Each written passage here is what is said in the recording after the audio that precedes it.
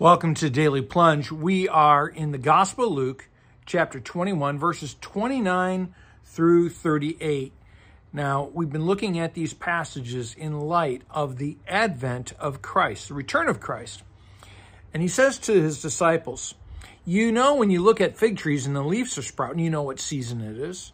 And so when you see these things, and he's talking about the cosmos, the heavens being shaken, the nations being in anguish and in fear. He says that's when the kingdom of God is near. And I think that's quite a revelation that it's not when everything is smooth and comfortable and safe that the kingdom is near, but when we are struggling, that is an opportunity for us to see that God's kingdom is near to us.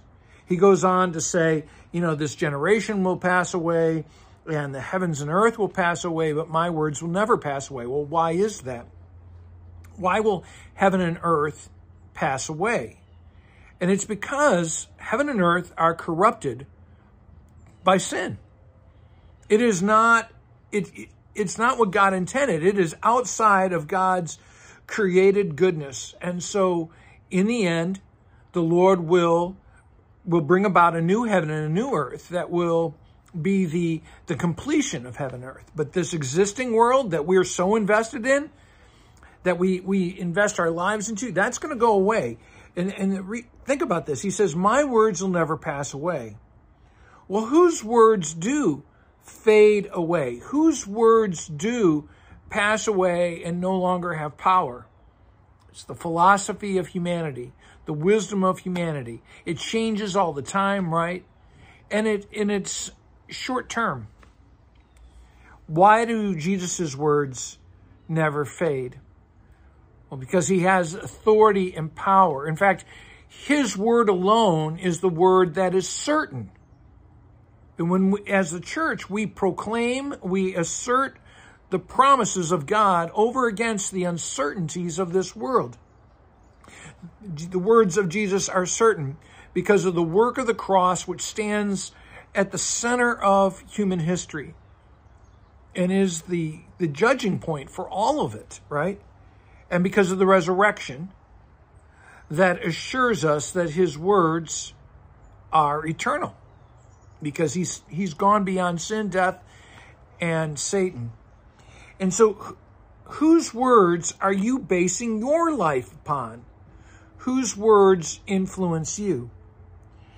And as he goes on, he says, don't weigh down your hearts with carousing and drunkenness, with anxiety or uncertainty. And the thing is really, it's two different sides of the same coin.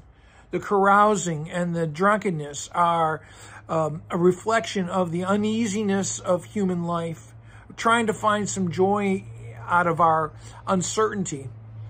And the other side of that is the anxiety, the fear and anxiety without God. All of this is without God. And he says, always be on watch and pray.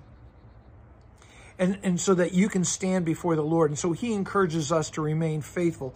And you think about what Jesus does after this. He's preaching all day long, and then he goes off to the Mount of Olives and he's praying all night long. He is intent on his purposes. Well, thanks, friends. Have a blessed day. Thanks for joining us today for the Daily Plunge. We hope you hear the Lord speaking into your life. We invite you to subscribe so you can receive this plunge into the Word daily. If you found inspiration from this daily devotional, why not share it with someone you know? It is available in video on Facebook and YouTube and in audio format on Apple iTunes, Spotify, and everywhere your favorite podcasts are found.